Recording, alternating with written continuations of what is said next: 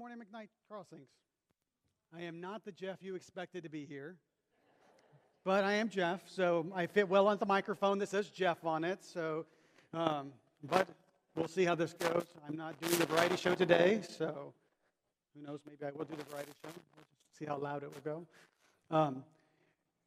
This morning we are continuing with our topic of head, heart, and hands in Jesus, and I have the next section.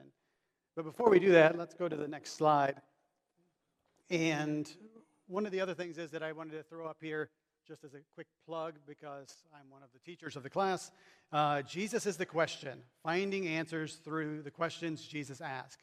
So starting September the 4th, which is, I guess, 3 weeks, or about a month away from today, we will start a class on this topic. Jeff Fogarty, myself, and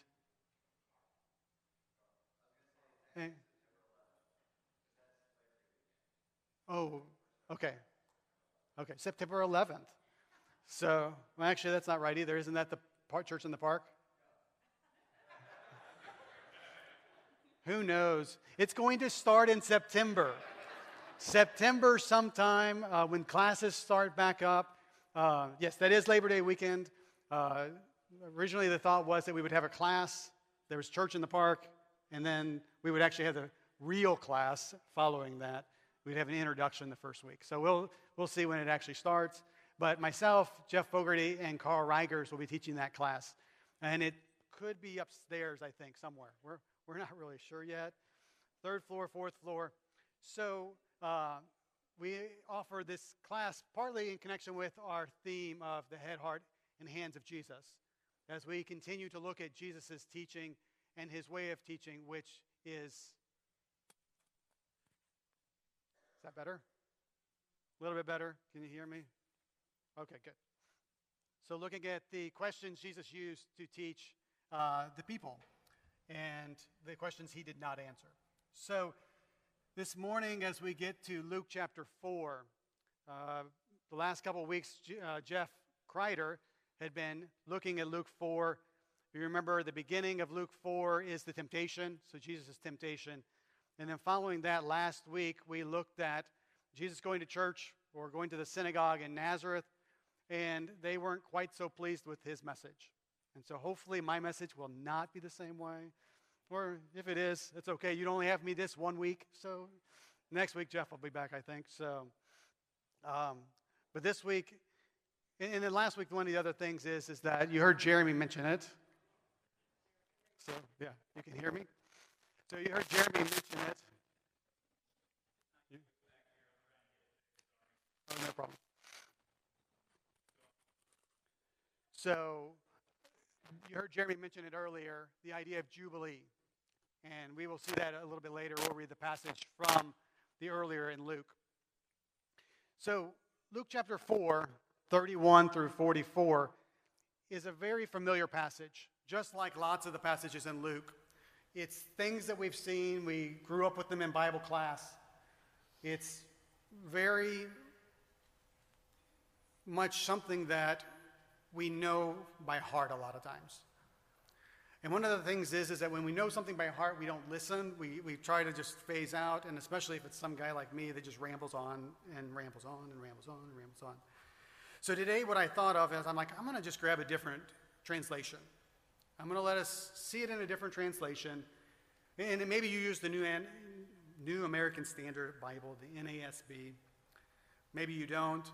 I don't. I use the NIV, so the one I have up here on this side is one, and the one over here is a different. So I have to make sure I focus on the right side as opposed to the left side. But it's really important that we see Scripture for today. And if we're hearing it only as things that we've heard when we were young, we're not hearing it for today. So I want you to listen and try to see if you catch something that may be different, something that you haven't heard before, something that's new and enlightening to you. So Luke chapter 4, 31 through 44. And by the way, I cannot read, so hopefully I'll make it through and you'll be able to actually hear the scripture as opposed to me making mistakes. And he came down to Capernaum, a city in Galilee, and he was teaching them on the Sabbath. And they were amazed at his teaching because his message was delivered with authority. In the synagogue there was a man possessed by a spirit of an evil demon, and he cried out in a loud voice. Wait, hold on. Let's just stop there. So, did he just say that there was a demon while he was there teaching in the synagogue, not making ruckus or anything? Yeah, that's what he said, if you just didn't hear it. Leave us alone! What business do you have with us, Jesus of Nazareth? Have you come to destroy us? I know who you are, the Holy One of God. But Jesus rebuked him, saying, Be quiet, come out of him. And when the demon had thrown him down on the midst of the people, it came out of him, without doing him any harm. And amazement came upon all of them. And they began talking with one another, saying, What is this message? For with authority and power he commands the unclean spirits, and they come out. The news about him spread to every locality in the surrounding region. By the way, I have arrows on here, so hopefully I don't jump to the next wrong slide as I'm reading through. Then he got up and left the synagogue and entered Simon's home. Now Simon's mother-in-law was suffering from a high fever. They asked him to help her, and standing over her, he rebuked the fever. It left her, and she immediately got up and served them. Now while the sun was setting, all those who had any who were sick with various diseases brought them to him, and he was laying his hands on them, laying his hand on each one of them and healing them. Demons also were coming out of many, shouting, You are the Son of God. And yet he was rebuking them and would not allow them to speak, because they knew he was the Christ. And now when day came, Jesus left and went to a secluded place, and the crowds were searching for him, and they came to him and tried to keep him from leaving them. But he said to them, I must also preach the kingdom of God to other cities, because I was sent for this purpose. So he kept on preaching in the synagogues in Judea. Did you hear anything new? Is there anything that just struck you differently? So if we throw up the next slide, this is the synagogue. You picture Jesus standing in a synagogue, all the people around. And if you paid attention to where I stopped earlier, I want to just start there. You don't really see a guy that you would normally classify as a guy with a demon standing in this picture, really. There's two guys talking in the back. I mean, it's pretty normal for people to talk in the back.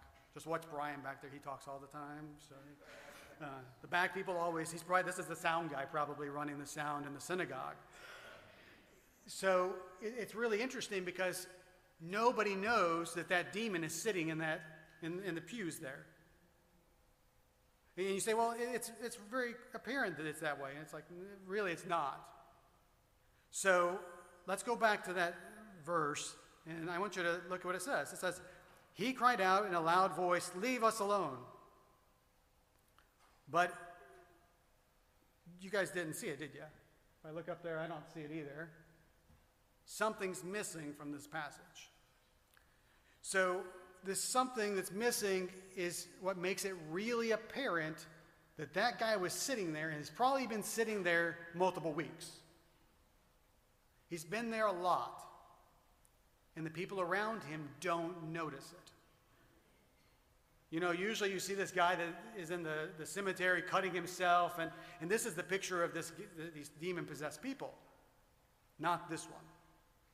This one has been at the synagogue, but probably Jesus was not there. We know Jesus has been at that same synagogue in Capernaum multiple times. So let's go to the next slide, and we'll see something one more time. So it's really interesting. It may not be so apparent with this picture. When it's me looking at it here and it's right in front of me, it shows one thing. When it's here, Jesus isn't necessarily looking at you. He's maybe looking at the TV screen back there. But this is what's happening. Jesus looks at the person that's demon-possessed. Something happens, and this demon-possessed guy is freaked out. So the next slide, I put a Greek word on it. And it's, ooh. And you see all these other translations of what it could be, whether it be, ah, hey, ha, no way, oh no. You're looking at me. It's the Greek word for surprise. Most of the time in the translations, we just drop it off because it's an interjection that it doesn't mean a whole lot, but current day modern Greek, I think, even still uses this. If you walk up to somebody and surprise them, and this is what happens. This demon-possessed guy who's just been coming in Saturday after Saturday after Saturday, nobody says anything to him. Jesus looks out to him, and he's like, hey. Jesus doesn't say anything, but he's like, oh my goodness. And in the Amplified Bible, it has, I think, the best translation. It's really pretty hard to understand in English compared to the Greek, but it says this: what business do we have in common with each other, Jesus of Nazareth? And it's very interesting because, Jeff, there's your one time at least for interesting. So that was my job, not to say the word that I just said. So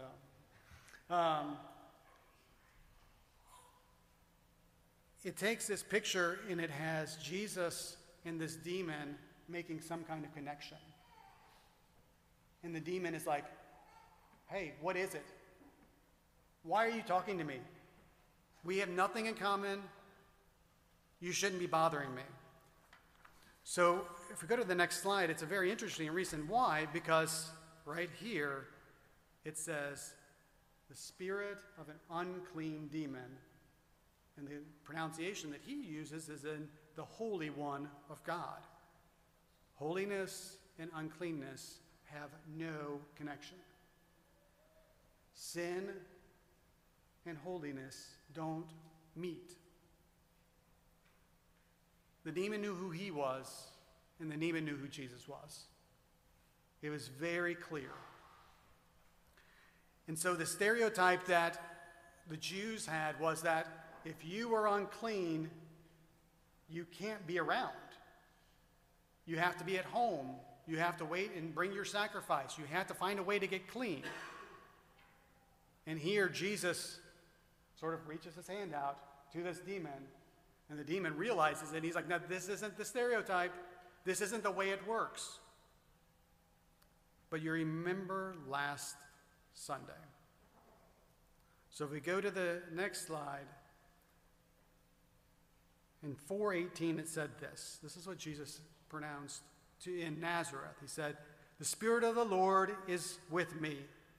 He has anointed me to tell the good news to the poor. He has sent me to announce forgiveness to the prisoners of sin and the restoring of sight to the blind, to forgive those who have been shattered by sin, to announce the year of the Lord's favor, breaking all the stereotypes. Anybody that's in sin, anybody that's a prisoner, anybody that has some kind of sickness are unclean. And Jesus just said last week with Jeff and the previous week probably in Nazareth, this is done. We're no longer keeping these stereotypes. We're getting rid of them, and we're going to where the need is, and we are going to proclaim the Jubilee right now. So this chapter ends with Jesus proclaiming it and showing how the Jubilee actually happens. And so Jesus then goes on and he says, in the next verse, he says, but Jesus rebuked him, saying, be quiet, come out of him. And the demon throws him down on the ground, assuming he's just going to break him to pieces, and nothing happens. Jesus keeps him protected. It's not just getting rid of sin, it's bringing new life to that sinner. It's bringing new life to this demon-possessed man.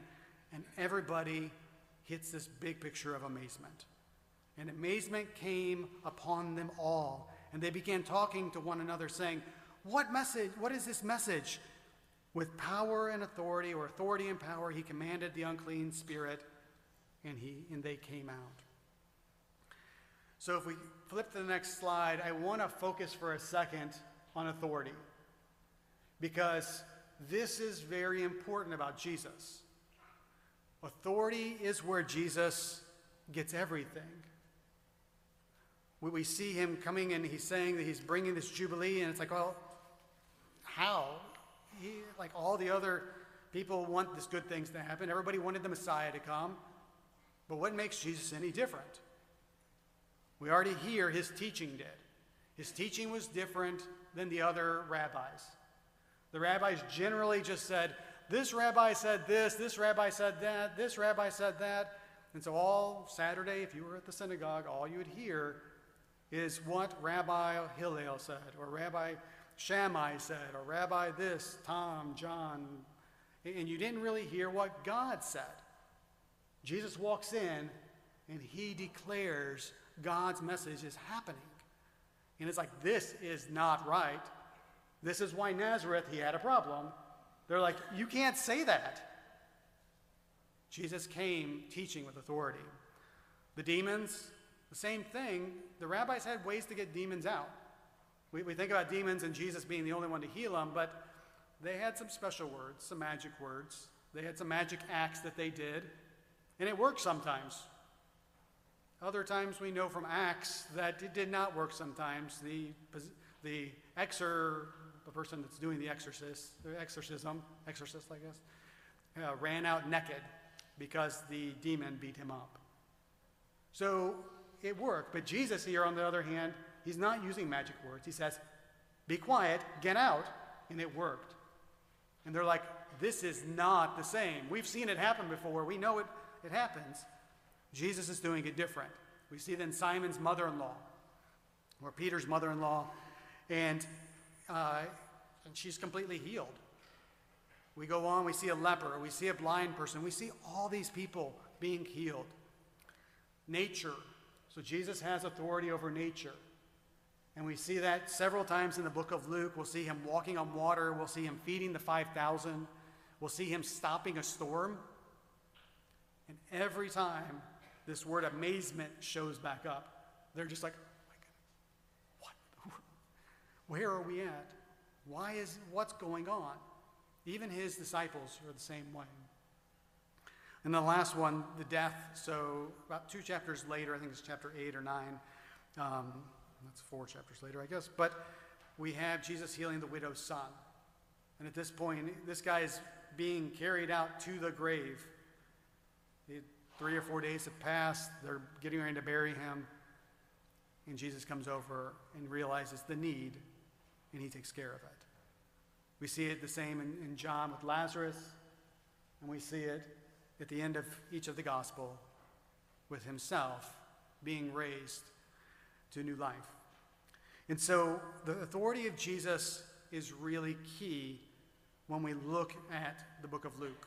And as we look at this passage, because we see what Jesus is doing, it's not something new, or it is something new. It's something that they had not seen before. So as we get to the next verse, the ending verses 42 through 44, we see that it says, now when day came, Jesus left and went to a secluded place. The crowd were there searching for him. They came to him and tried to keep him from leaving them. But he said to them, I must also preach the kingdom of God to other cities, because I was sent for this purpose. So he kept on preaching in the synagogues in Judea. So Jesus knew the need of the people. Jesus knew that they needed to be healed. He knew that there were sick people everywhere. But that was not his purpose. He knew his purpose was to teach and to tell about the kingdom of God. In the next slide, it has a quote from N.T. Wright, and this is what he says about this passage. He says, but the main reason is that he had to go where other people were. He had to tell people that God was becoming king in a new way. that God's long-awaited salvation was breaking into the world, even though it didn't look like they had expected it to. Because that's the biggest issue. They expected a king out of Jesus. And at one point you'll see them try to take him to make him king. And Jesus keeps on preaching this idea of Jubilee. This idea of breaking the chains that are inside of us. Breaking us free from sin and setting us free. We see even this in John 10, he says that Satan came to steal, kill, and destroy. And that's what we see with this guy. He had not made it to the point of being in the cemetery. He was hanging out at church still, or in the synagogue. But he was stealing his life. And Jesus tells him, I have come to set you free. The Son of Man, then when in John, came to give life and life to the full. And that's the power of Jesus that he offers to us. As we sort of close out and we look at this whole passage as a whole, really there are 5 things that really us as followers of Jesus can take. And the first one here is basically this teaching the truth. In verse 32 it said, they were amazed at his teaching because his message was delivered with authority. So our jobs as followers is to teach the truth. Who likes to tell lies? Who likes to hear lies? Anybody like to hear people lie to them? Jesus was very clear. Truth is important. And we need to let everybody know about the kingdom of God in this time of Jubilee. This freedom that we're offered. The next thing that he does in 35, he says, Jesus rebuked him, saying, be quiet and come out of him. He confronted evil. And this is where it gets a little bit tough for us. Who likes to confront people? We have one right here. There's not a lot of people that like to confront people. Who likes to confront themselves? This is a bit tougher. It's very easy to go up to somebody and I start yelling at Brett here or something, or go over here to Matthew and yell at him. You need to change your lives. It's whenever I have to turn around and look at the mirror and tell myself I have to change my life. Because evil, yes, it does like to go to Brett's house. It does like to go to Matthew's house. But it likes to hang out at my house too.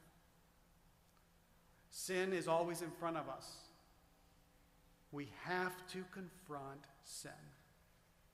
Because we know that Jesus said, I'll pull it back in front of me, and it says, he came to announce forgiveness to the prisoners of sin, restore the sight of the blind, to forgive those who have been shattered by sin. In order for us to be part of this Jubilee, we have to renounce the sin that's around us and that's in us. The next one, verse 40, and he says, he was laying his hands on each one of them and healing them. He demonstrated compassion. So how easy would it have been for Jesus just to come into town, walk outside of Simon's house after healing the mom, and said, you're all healed, and walk right back in and had some more food, or laid down and went to sleep. Could Jesus do it? Yes. God gave him the power to do anything. But what did he do? All night long. So they started coming right after sunset, because you know the Jews could not travel very far until the sunset, and especially if you're carrying somebody that's sick. So they start carrying all these sick people to Jesus, and he stopped at each and every one of them. He looked at their need. He heard the people's voices. He saw their hearts, and he touched each and every one of them. The same way that we do when we have people around us. that's the call to us, to demonstrate compassion. It's difficult. It's not an easy thing. We see Jesus waking up in the middle, or we see him leaving as day breaks. So if you think 6 o'clock, 7 o'clock, maybe the sun is going down and they're coming. 6 or 7 o'clock, the sun's coming up. He spent 12 hours after everything else that went on that day, giving compassion. So what does he do next? So in our, before we go to that, we should go to the next slide. I want to read this off, and it says, what the healing and exorcism show is God's power and concern for humanity. The church should show no less compassion today.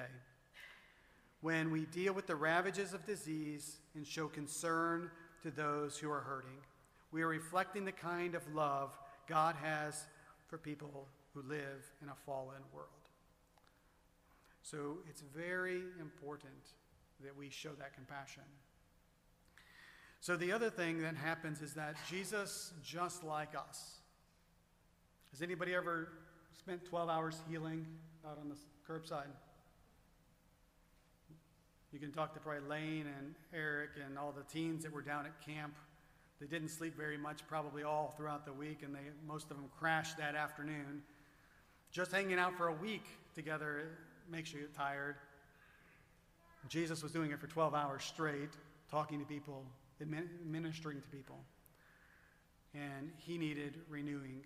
And it says, Jesus got up. So in Mark, so if we look at the parallel passage in Mark, it says this. Jesus got up, left the house, and went away to a secluded place and prayed there for a time. So just think, you get home from camp, what do? Go crash in the bed? No, you go and pray. Go find somewhere to be by yourself where it's quiet and pray. So, for me, just being in the evenings, for me to stay up and pray is a struggle. And because I fall asleep.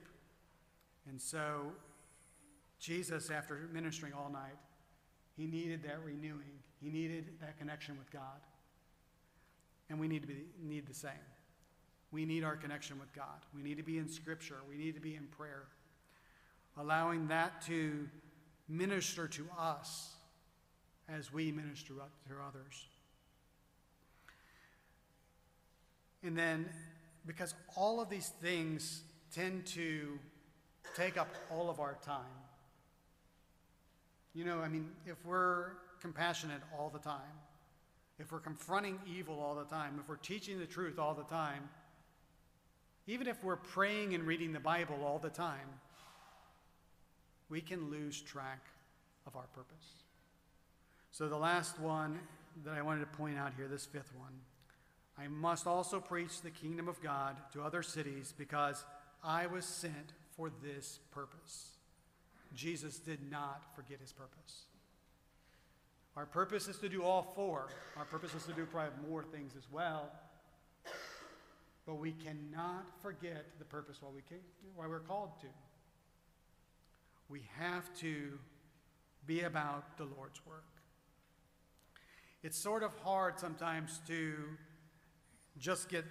we sort of get stuck in our normal day lives. And, I was working this morning because my job thinks that I needed to work on a Sunday morning. But I worked all week. And I focus on work all the time.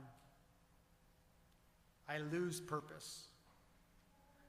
My purpose is to test this, to do that, to do this. That's not my real purpose. My real purpose is to be part of the Jubilee, to get rid of the sin that entangles, to dive into compassion and helping others, to renewing my own strength. And so to end with, as I sort of ask the praise team to come join on stage, I'm going to read a piece of a song. If you guys know my classes, a lot of times I bring in songs, and this one's called What If. Some of you may know it. It's by Matthew West. And the praise team can come on up, and I'm just going to read a little clip of it, and then we will go into our song. says this, "But last I checked, this heart inside my chest is still beating. Well, I guess it's not too late. What if today's the only day I've got? I don't want to waste it if it's my last shot. No regrets in the end. I want to know I've got no what ifs. I'm running till the road runs out. I'm lighting up right here and now. No regrets in the end. I want to know I've got no what ifs. I'm going to dream a little bigger, burn a little brighter, stand a little taller, closer to the fire. Dig a little deeper, reach a little further, love a little harder. No regrets in the end. I want to know I've got no what ifs." As we stand as part of the Jubilee, we see Jesus not wasting a second, he has that in his mind about these what ifs. And he has none when he dies on the cross. So let me challenge you. Teach the truth. Confront evil. Demonstrate compassion. Renew your strength. And don't forget your purpose.